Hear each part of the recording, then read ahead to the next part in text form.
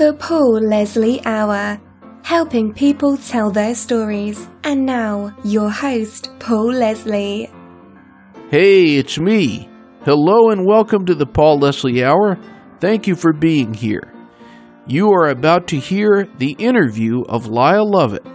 Before we begin, if you would consider sharing this interview on social media, it would be a great help in promoting the live stream coming up of Lyle Lovett and Willis Allen Ramsey on April 9th at 9 p.m. Eastern Time.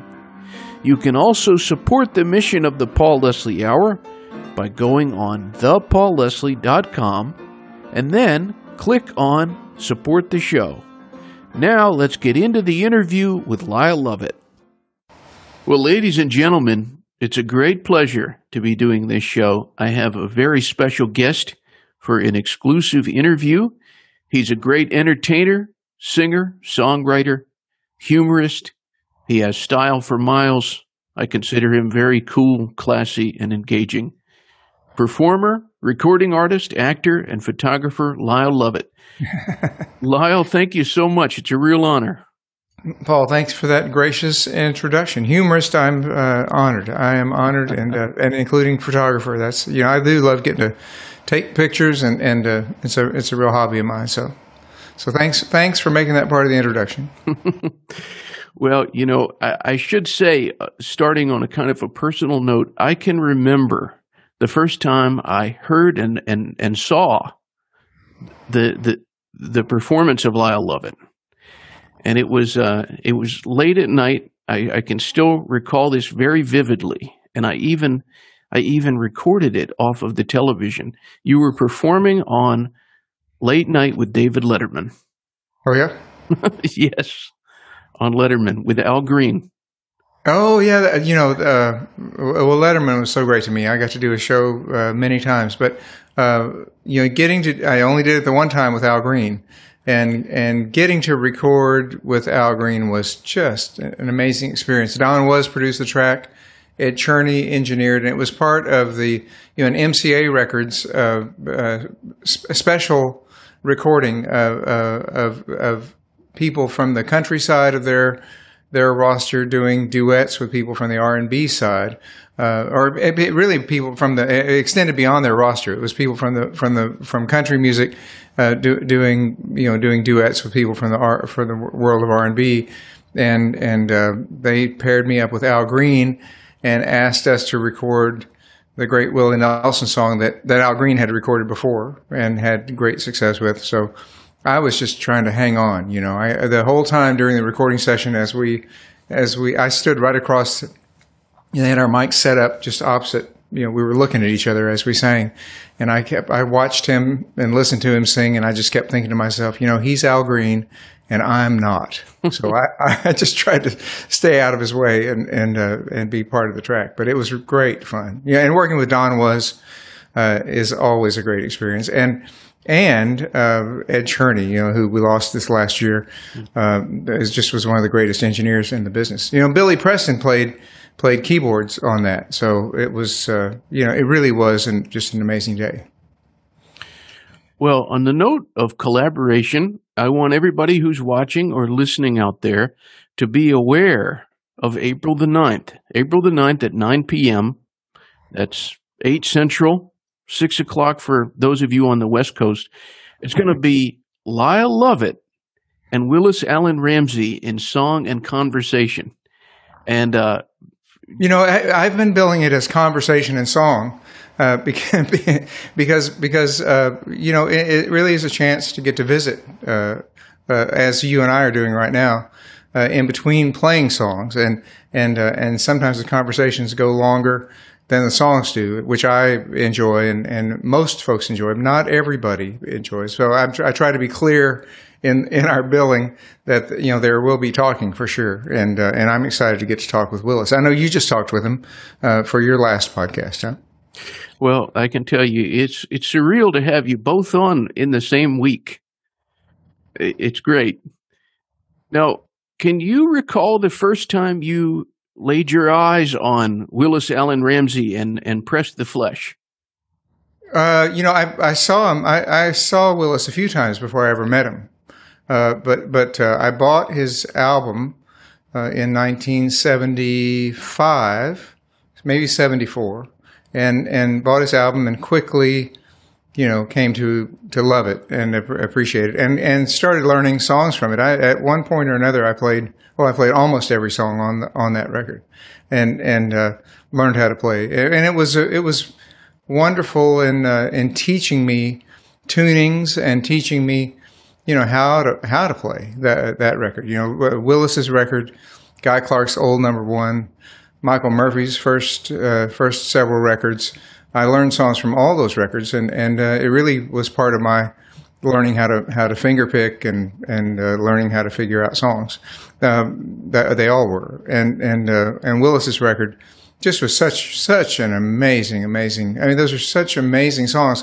And as I started to learn about Willis, I was just, I just couldn't believe that the record came out in 1972 when he was 21 years old, which meant he had written those songs, before that. He wrote those songs before he was 21. And to have such a work be released by such a young artist, I thought was just a tremendous accomplishment. But his young age aside, his youth aside, it is just a classic piece of work that is timeless in my view, and holds up. Next year will be 50 years since that record came out, and it holds up all these years later, just like it did on the first listen for me. How would you describe this man you're going to be joined with on Friday, Willis Allen Ramsey?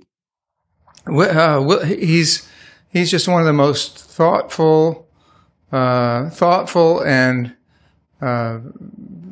deliberate artists that I've ever met. His process is unlike anybody's that I've ever known, and the thing that I always keep in mind when it comes to Willis is you have to, if you respect his end product, you have to respect his process. People,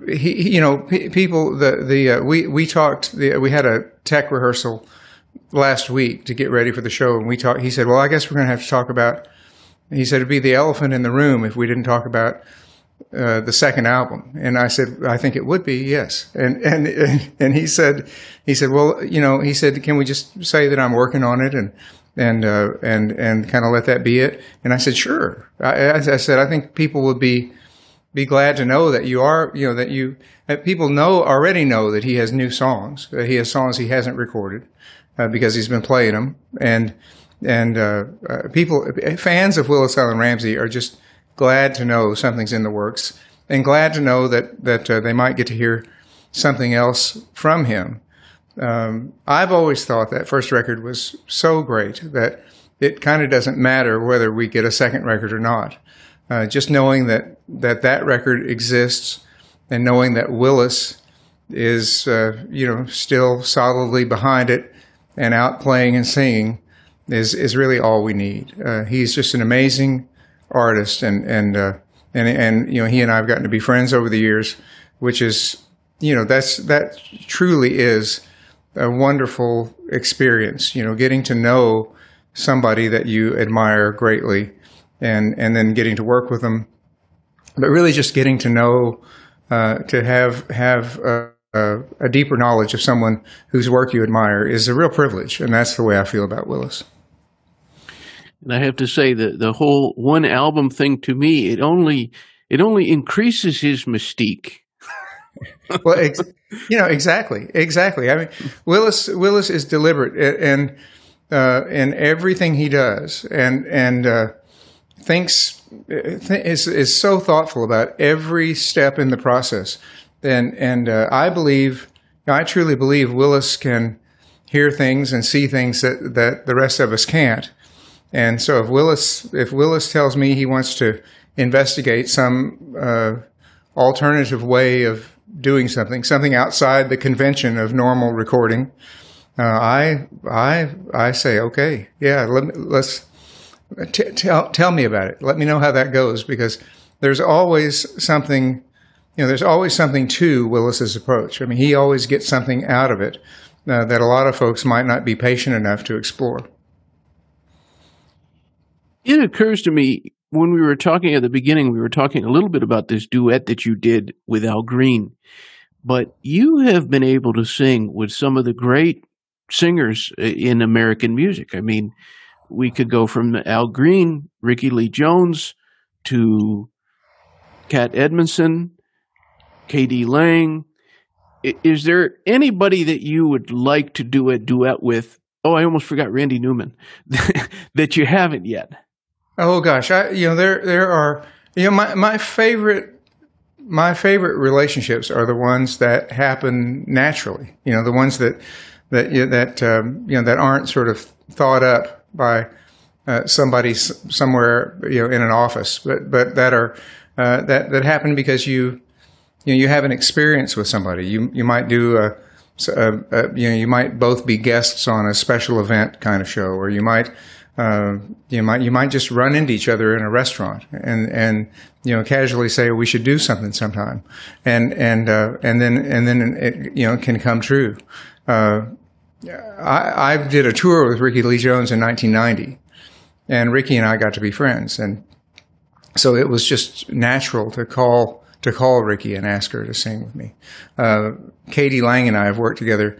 The first time we toured together was in 1988, and we've known each other that long.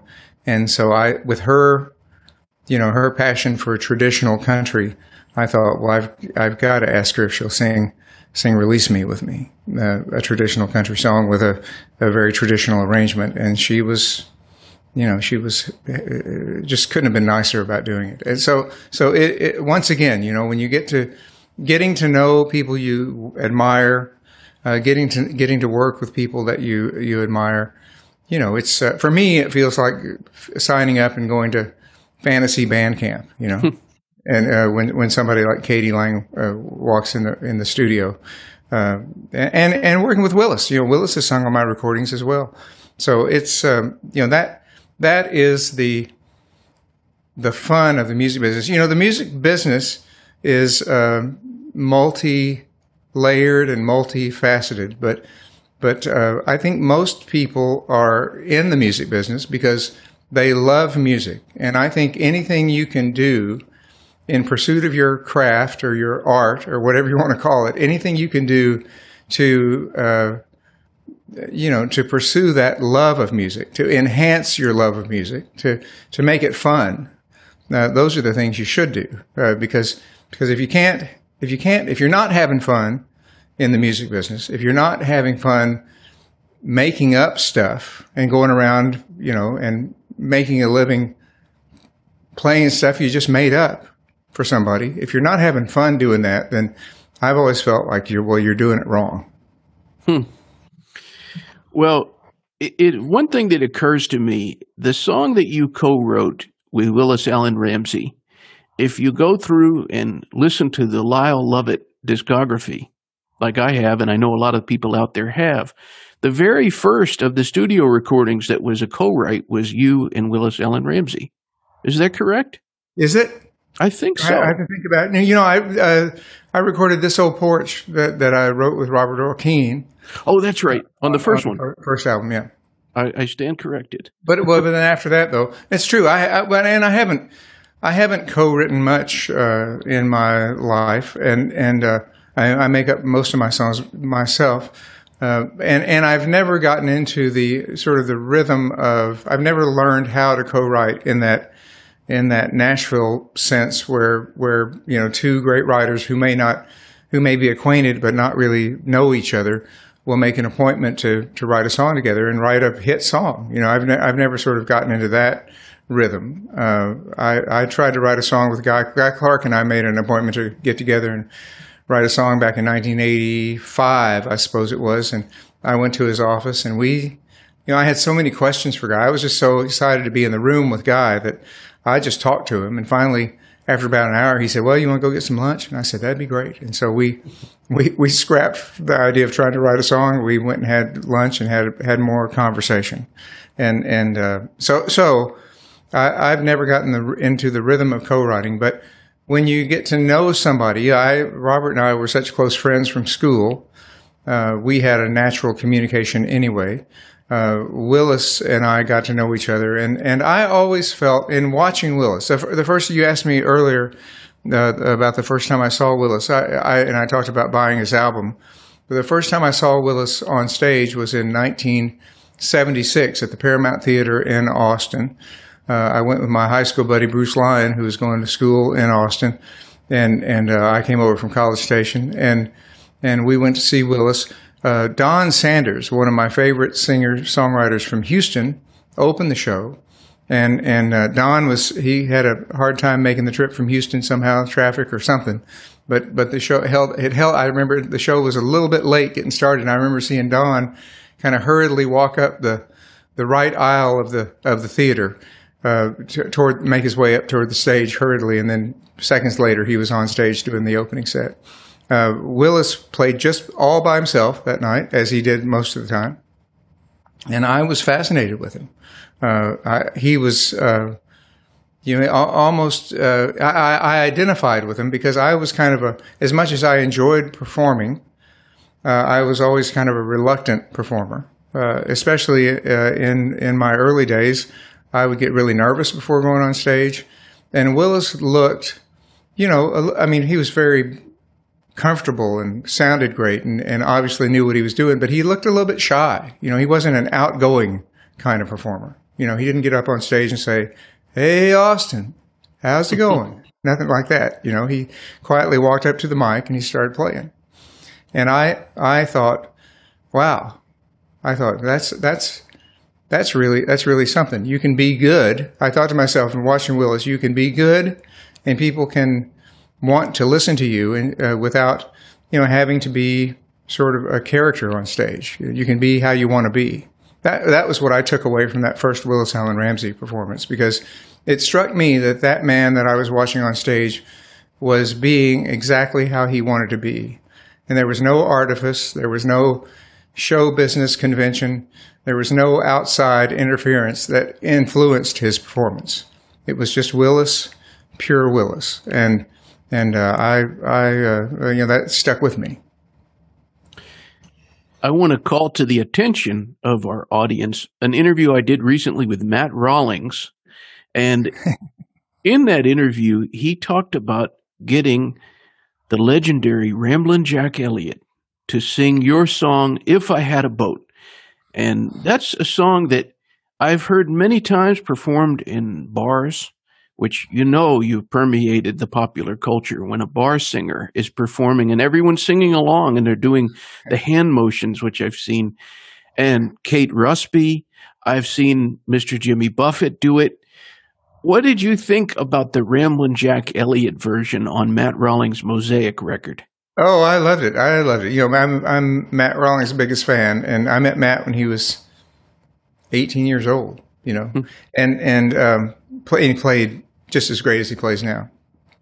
I was thrilled that first of all, I was thrilled that he included me in his album, but then that he recorded Ramblin' Jack doing my song was just I just loved it. I love Ramblin' Jack anyway. Back in my early days, I'd get to open for Ramblin' Jack when he'd come through Texas. Anderson Fair Retail Restaurant, an original music club in Houston, was the first place I was ever able to play my own songs, and that's where my friend Don Sanders was a fixture and part of the Anderson Fair family, as they called it. Was dubbed the mayor of Montrose. But people like Don Sanders and Eric Taylor and Nancy Griffith and Vince Bell were all regular Houston. Bill Staines would come through from New England and play once a year or so. Bill Cade would play, another Houstonian. Shake Russell would play there occasionally, and Shake wrote so many great songs. And Shake and Jack Saunders and Shake and Dana Cooper. It was an important listening room, held, tops. I mean, just completely packed, would hold 75 people.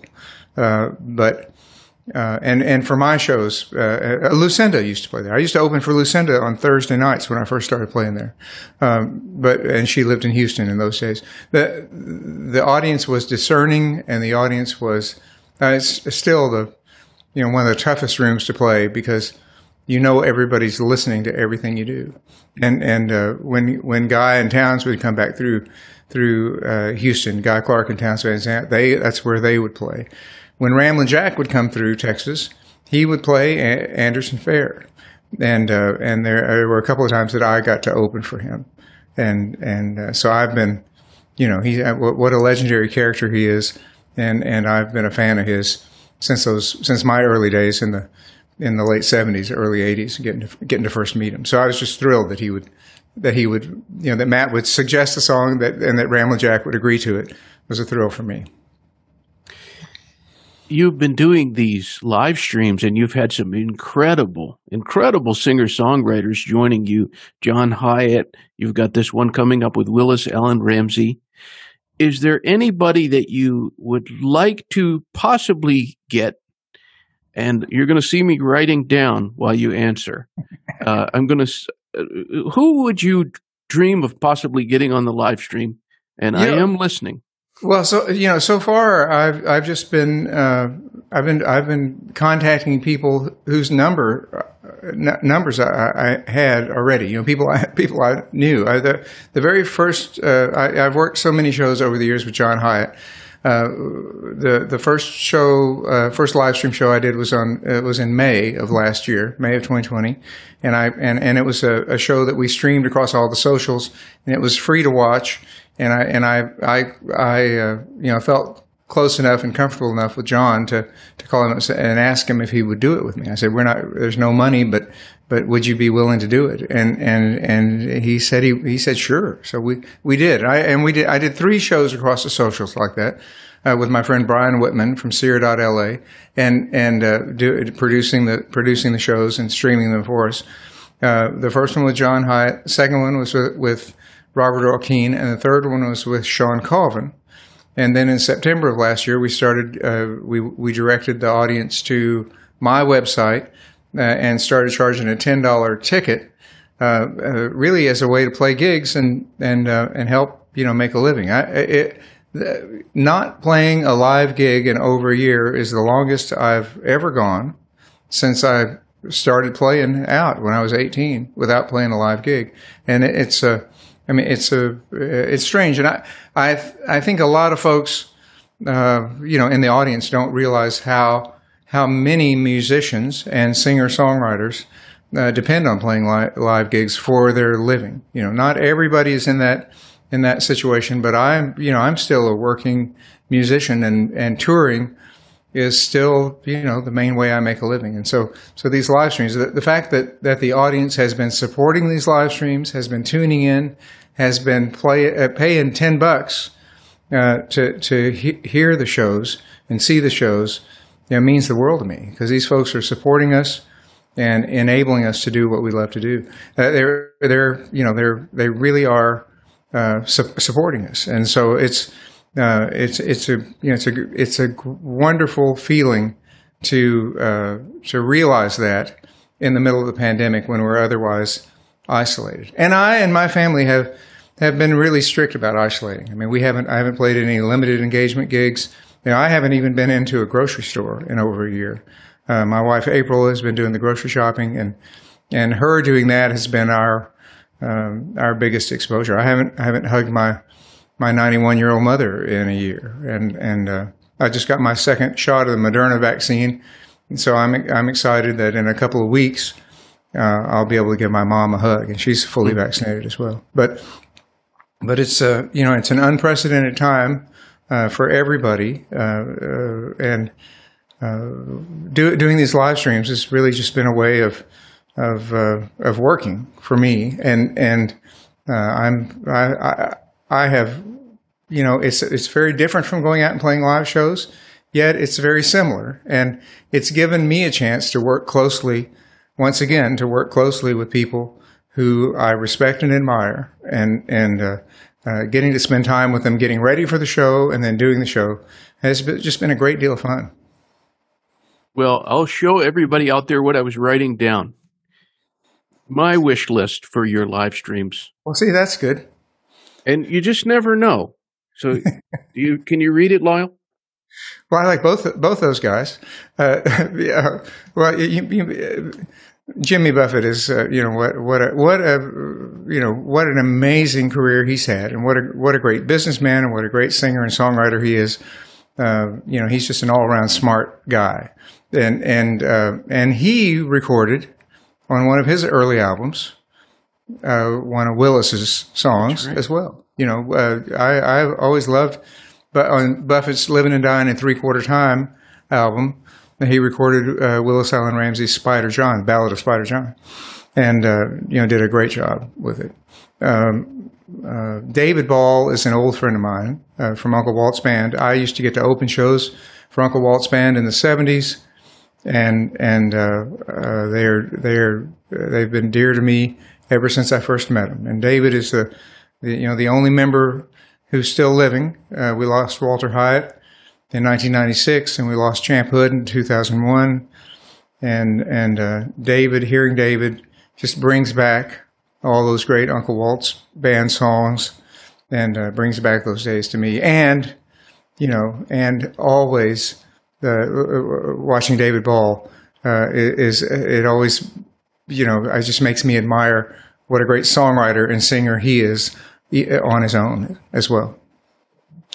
Well, I have two short questions in closing. This one comes from a listener, Johnny Paradise, who just wrote in. He wants to know if Sinatra was a vocal influence on you. Oh gosh, in that way of thinking, don't really ever try to sing. Yeah, I mean, to hear a great voice like Frank Sinatra's, it teaches me, I shouldn't take myself too seriously as a singer and just try to make it through a song. I enjoy singing other people's songs, but my main objective is to survive any song that I'm singing, and to be able to even if I'm not a great singer, I try to bring out in some quality, some human quality, the emotion in a song, because music is, not an intellectual medium as much as it is an emotional medium, I think. And what I've always appreciated about music over other art forms is, most art forms require you to stop your life, stop what you're doing, and to appreciate a work of art. But music music doesn't require you to stop what you're doing. You can listen to music and carry right on with your life. And so music becomes a part of people's lives. And one of the nicest compliments that I ever hear about one of my songs is not somebody saying, the first line in that second verse of such and such. It's not that at all. It's when people say to me, I remember exactly what I was doing the first time I heard that song. Mm. And at that point, I think to myself, well, that's their song. That song reminds them of their own life. And more than that, you can't ask for. Well put. Well, my last question, I know recording artists are always shy about these kind of things, and there's a lot of reasons why. So I'll ask it like this. If I was a gambling man and I was placing a wager, would you say it would be wise or unwise of me to put my money on a possible Lyle Lovett record sometime soon in the next year or two? Well, that is a fine setup to let me talk about my new record. We recorded tracks in November of 2019, and with Chuck Ainley, who Chuck Ainley produced, and with me, and Chuck Ainley engineered my third record called "And His Large Band" that Tony Brown produced. Billy Williams co-produced. that came out in 1989. We recorded that album in 1988 in Nashville. This was the first time I'd worked with Chuck. I mean, world famous, amazing recording engineer Chuck Ainley. That's the first time I worked with Chuck since 1988, and it was just like picking up right where we left off. So we recorded tracks with the live band in November 2019. The plan was to get together in March and finish a few overdubs and mix last year. And of course that didn't happen. And we are not so patiently waiting for a few more of us to get fully vaccinated before we get back together and finish the record. The record will be for Verve Records. It'll be released by Verve, a Universal label, and it'll come out either later this year or early next year, depending on when we're able to start touring again. Okay, folks, you're hearing it here. Well, Lyle Lovett, thank you so much. I'm very honored to have been able to interview you. Paul, congratulations on your show. I know you've been at this a long time. You're very thoughtful in your questions, and you're more than prepared. Let me ask you this: how many? I mean, it's a podcast, really, isn't it? How many? How often do you do these on video? The video is a new venture. I was kind of pushed into it from the lockdowns and everything, and people kept saying, you might as well do these as video, because I was always on the radio, and I had to get comfortable with it. I'm still not, but I was going to say, how are you doing with it? I'm not sure how I am either, but it does seem to be the way of the world, doesn't it? And how many of your listeners are also viewers, do you think? I'm not having it depends on the show. I'm having trouble. Still, people seem to prefer me on audio. They can work out at the gym and they plug their headphones in. They listen to me on Spotify or iHeartRadio or whoever. So I'm trying to, it's like video killed the radio star in reverse, maybe. I'm trying to get the video going. Well, you just keep up your great work, however you do it, and I appreciate your inviting me to be part of it. And thank you so much for helping us get the word out about the show this Friday night with Willis Allen Ramsey. 9 o'clock Eastern, 8 o'clock Central, 7 o'clock Mountain, right? 6 o'clock Pacific. Right. I don't know what that makes it in Hawaii, but they can join us too. And it's going to be, you can go on lylelovett.com if you want to get the ticket for the stream. $10. $10, that's it. I hate getting rich off my friends, but I'm willing to do it. Well, Lyle Lovett, thank you so much. Thank you, Paul. Thanks for having me. All right. Until next time. Ba ba ba da beep ba boop da boop da beep ba da leap ba knock da bees. I walk on teach a girl a get it. No, it's a got oh, is it and gaga kiss a call. Oh, is it? I'm swagging. I believe it's a good, but don't talk about again.